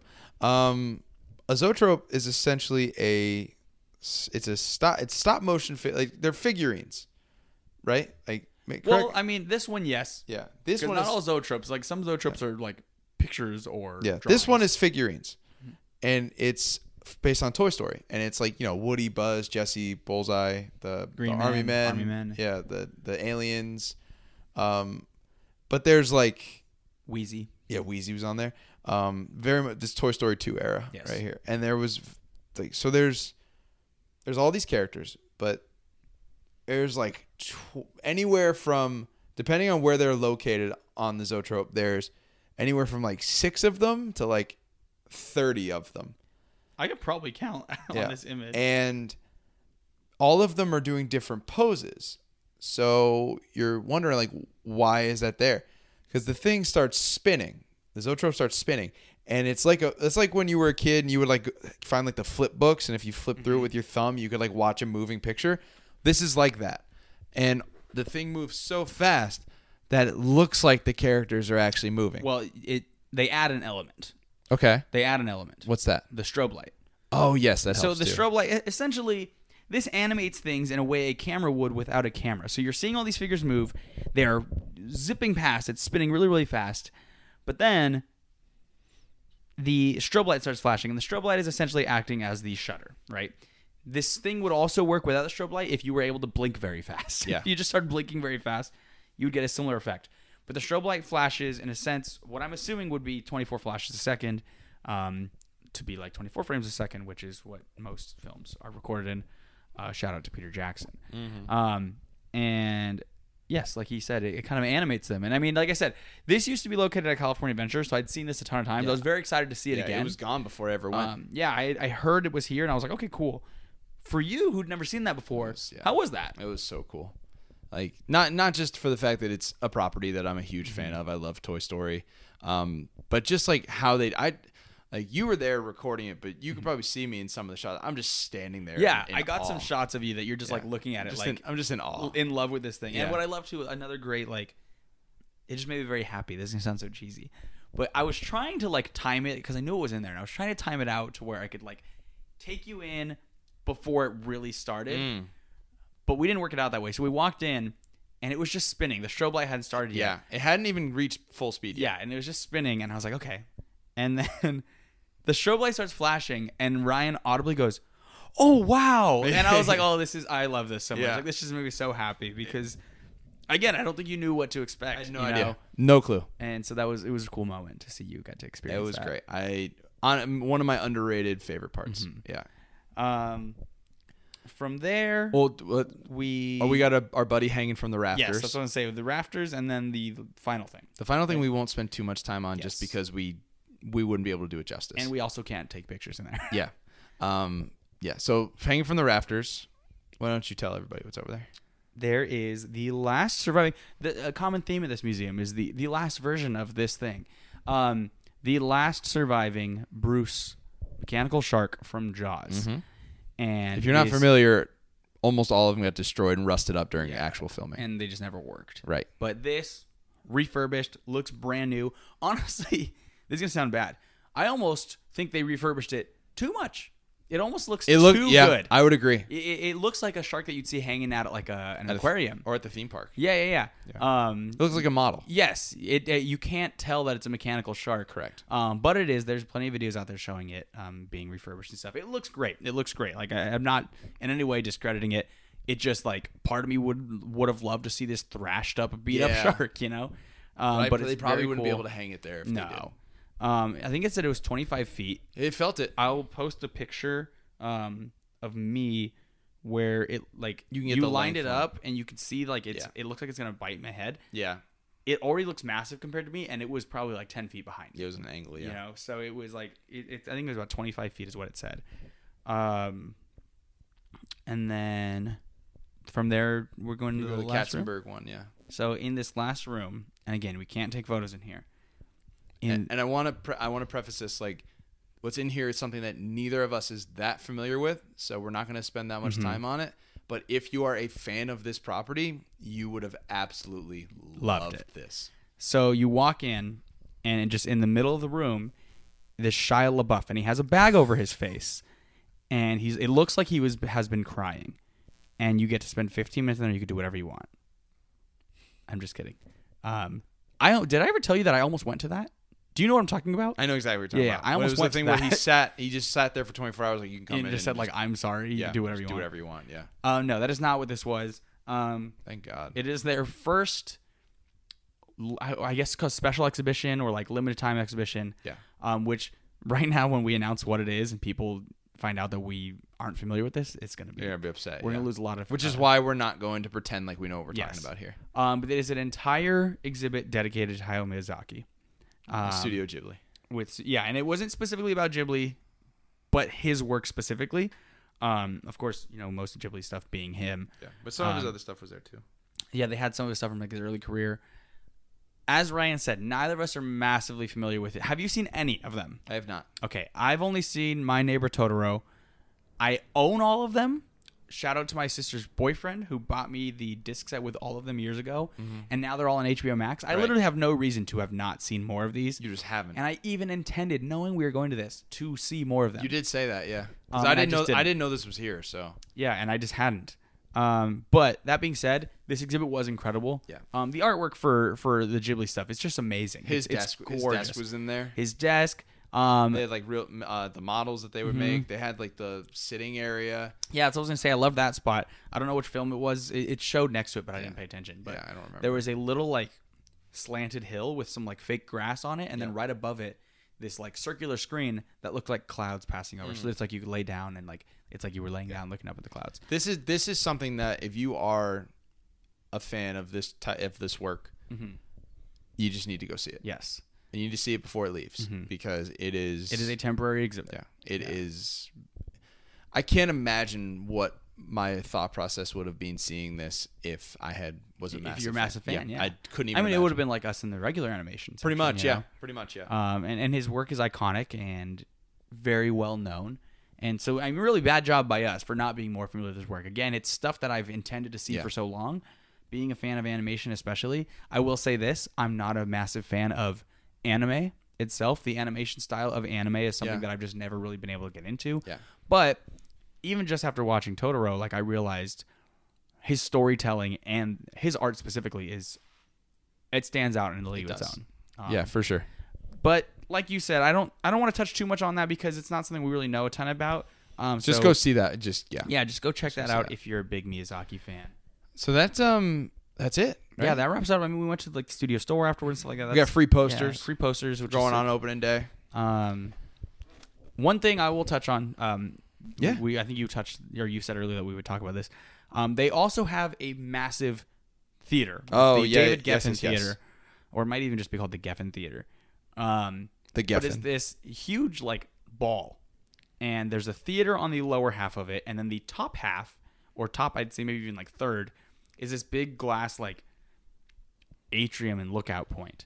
Unfortunately, being their opening day, they were doing 2 screenings of The Wizard of Oz that day, and they had like a live orchestra.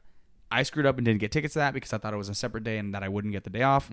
Bad job by me. I should have been there. It's okay. But anyway, we didn't have access to that because they were rehearsing. Yeah. But I've heard that the views from that like viewpoint are just incredible. Yeah. I don't know if there's other stuff up there. If there's not necessarily exhibits, but maybe like some signs and whatnot. Yeah. But the view from up there I've heard is great. So definitely we'll need to go back and check that out. And I'm sure it's going to be another one of those things where we're going to cycle through different projects that come through as well. Like and the stuff that's going, I mean, they've already put out a whole list of programs. I'm actually thinking about going to see Psycho this month at that theater. You love Psycho. So. Psycho's a great film, so it'd be great to go see that. You should go with me. I'd go. Yeah. And I won't cancel this time. But yeah, that pretty much rounds it out. Well, there's also the one exhibit that both of us didn't want to do. Not because it didn't look good. It's just for personal Oh, yeah. reasons. Do you want to talk about that? No, it's all you. Go Okay. for it. There is a thing called the Oscars Experience. This is what you're referring to, right? Yes. Yeah. There's a thing called the Oscars Experience, and we're about to sound so dumb. Maybe not. So, Well, I think our reasons are a little different, though. yeah. Namely, I think I'm about to sound. People are about to roll their eyes when I say this. The Oscars Experience, you get to go into a room. It's actually very cool. You go into a room, and they give you an Oscar. I'm presuming a real one, probably with nothing written on it.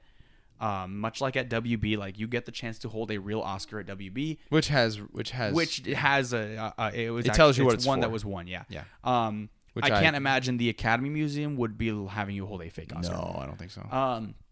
So that being said, they give you this Oscar, and it's only like 10 seconds, which is a little kind of iffy. That's the one kind of thing that I think kind of sucks about it. But you have to pay extra for this, too. It's $15 to do this. Yeah. And you stand at a podium, and there's cameras that film you. There's no audio.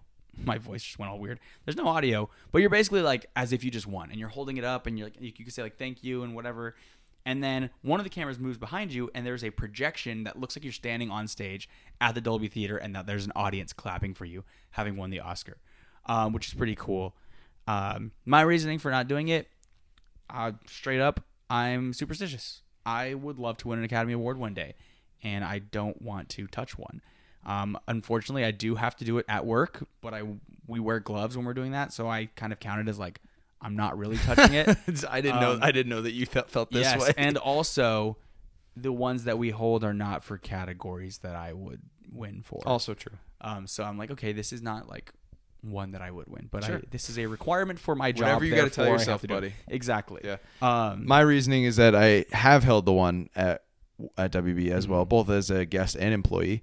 And I also didn't want to pay $15 extra to do it there. Exactly. It felt kind of So- cheesy. So, and since you didn't want to do it, I was like, all right, well, I don't really care. If I didn't have my weird superstition thing, which I'm like slowly like starting to be like just get over it, dude. Because like I've held an Emmy before, no big deal. Like I was like whatever about that. Yeah. But like I probably would have paid the $15. Why not? Yeah. I think the one plus up, give audio. It people seems wanna it give an just Oscar it speech, just you seems know? kind of cheesy. There is audio. It's just not your audio. It's like Right. a music playing, which it would have been cool if it. It would be so cool if it was like you get to give like a speech. Yeah, Like, exactly. That would be cool. Yes. And it has the different camera angles just cutting. They They could have done more with charge $25 Yeah. instead. You get to make a speech. it. Yep. And someone announces you coming out, Yep. and you could pick the category, everything, Yeah. full on experience. Yeah, I like it. Excuse me, Mr. Academy Museum guy, I have an idea. Anyway, He's right outside, so There is one thing I do want to touch on he's that in the trunk of my car. absolutely aggravated me Sure. when they announced. Was it parking? No, when Oh, they announced okay. the Academy Museum, and they started saying like, "Oh, there's going to be a store there." One of the things that they said was going to be there was like, "Oh, we're going to have the Lego Oscars for sale." The ones. Oh, yeah. The ones from That was our Lego movie was there. That's what we wanted at the gift And shop. I said, "I'm buying that." You said that months ago. I said months ago, I am buying that Lego Oscar when we go. I don't know I didn't know if it was going to be the same one or if they had like come up with a new one, but I was like, I'm buying that damn Lego Yeah. Oscar. I was like, I don't care if it's $75, $150, I'm buying it. Okay. So Hey, we Joel, go. how much was it? Ryan. The Lego Oscar was $500. Yes, it was. Yeah. Pre-built Yeah, not Lego fun. Oscar. I don't even get to put it together. Nope. It was which is the whole $500. point of Legos. Which putting together. also, I don't know if this was them being like sneaky or if it was just like a weird way they chose. price to display wasn't this. on the. The price statue. was not on the. It's not in a statues. box or anything. No, they're just standing there. I could Yeah. have run away with you it. could have tried. Yeah. The price was literally on this like tiny thing, like maybe the size of a Yeah. paperclip. I don't even know how you saw it. And it was just like in the middle of the table, and I looked and I was like, $500? Yeah, no wonder it's so tiny. They don't want people to know that. No one's gonna Right. buy this. Exactly. Ryan and I each bought one thing. Mm-hmm. I bought a pin that looks like a little Oscar statue, and Ryan, you bought a bookmark Yeah, I got the bookmark that's shaped like the Oscar that's statue. shaped like the Oscar statue. Yeah, I have it in the book I'm about to finish tonight. So Oh, the Bible. it's my 10th read through. I love that New Testament.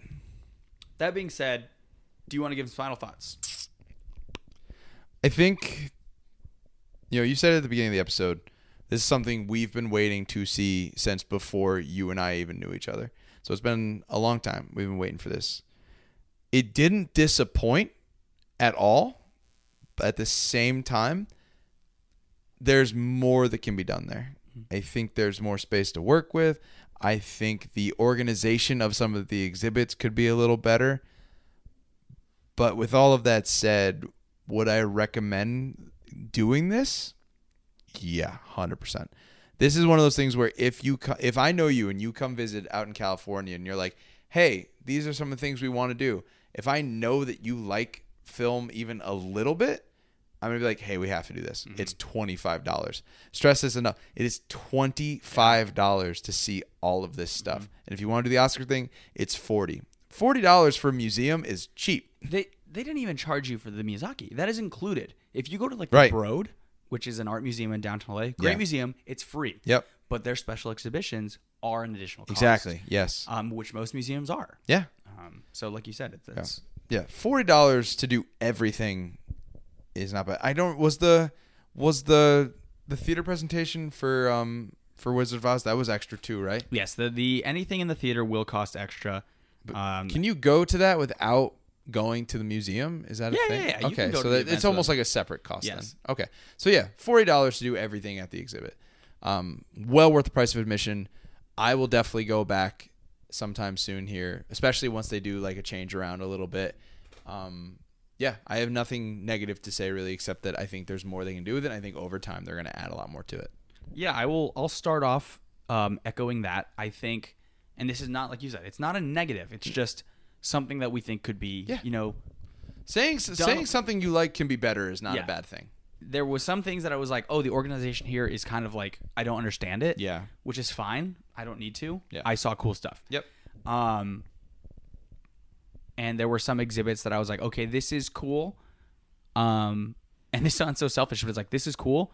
It would be cooler if this was something like I was really into. Yeah, I mean, Which is going to happen Yeah. everywhere. yeah, of course.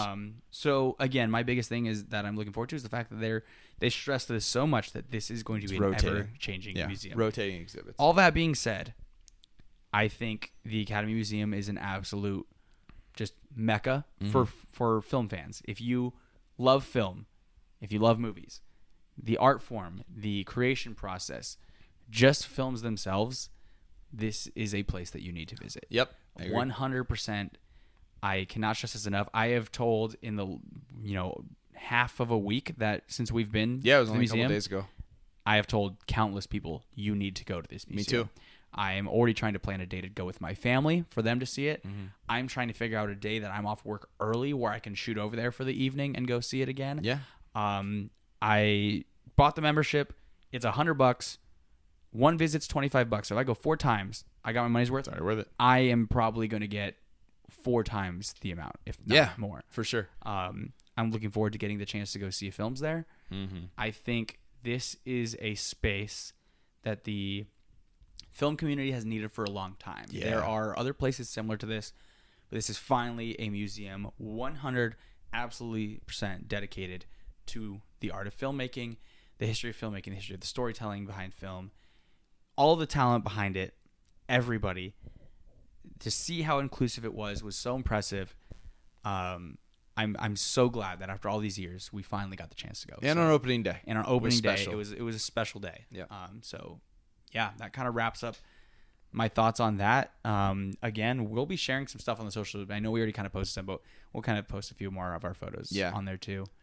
And then in terms of the show going forward, we're still gonna be churning out some content while we're a man down, and we got some good things happening. Yes. For all of us. So our release schedule may vary from time to time, at least for the rest of this month. And then we'll probably get back on track towards the end of the year. But we will. Coming up on a year. I was thinking about it earlier. We're coming up on a year. I know. Yeah, we're gonna have to celebrate 2 that. months. Yeah, we're almost there. But rest assured, there will still be a lot of stuff coming out on our pipeline, and also we have some stuff that will be coming up sometime soon in other channels as well, like we've done with the Genre Geek Show and a couple of our other friends. So go check them all out when you're done listening to us, all caught up, and you want some more movie talk. Go talk to those guys. Yes. Lots of other great shows out there. You've seen us shout them out and Yeah. talking with them. So, like Ryan said, if we're kind of delayed with all the craziness going on in our lives right now, spend some time with those other shows. They're all great people. Yeah. Can't stress this enough though. We got some cool stuff in the pipeline, for sure. But yeah, I think we're done. Yeah, I think that's it. We gotta stop saying that we're only gonna take like 45 minutes. Yeah, to do an episode. we literally were like, we're gonna take 45 minutes, Yeah. and instead we've taken 3,056 bars of GarageBand. Roughly translates out to probably Probably about an hour and a half, hour 45. maybe a little more. Yeah, but it doesn't matter because it was a fun topic. Yeah, we it enjoyed was- doing this. It was great. Yeah. Hopefully, we're recording this on Monday. I'm hoping to have it out tomorrow by Tuesday. So Yeah. we'll see what happens. But thank you so much for sticking with us as we're getting busy. Follow us on the social. Oh man, no wonder you always screw it up. Follow us on all the socials at Refund Pod, Instagram, Facebook. Not on Facebook. No, No, we're not on Instagram, Facebook. Twitter. Go to our what's it called? Discord. No, I was just saying, you keep plugging the We're gonna Discord. keep plugging the Discord until more people are there. That's your baby. That's so. my baby. Our shop is available, and you don't have to buy things, but if you want to, I was supposed to draw a winner for the hat, and I'm 0% prepared for that. So I will do that tomorrow morning. Yes, tomorrow we will draw the winner for the hat. That being said, thank you folks so much for joining us, and we will see you next week.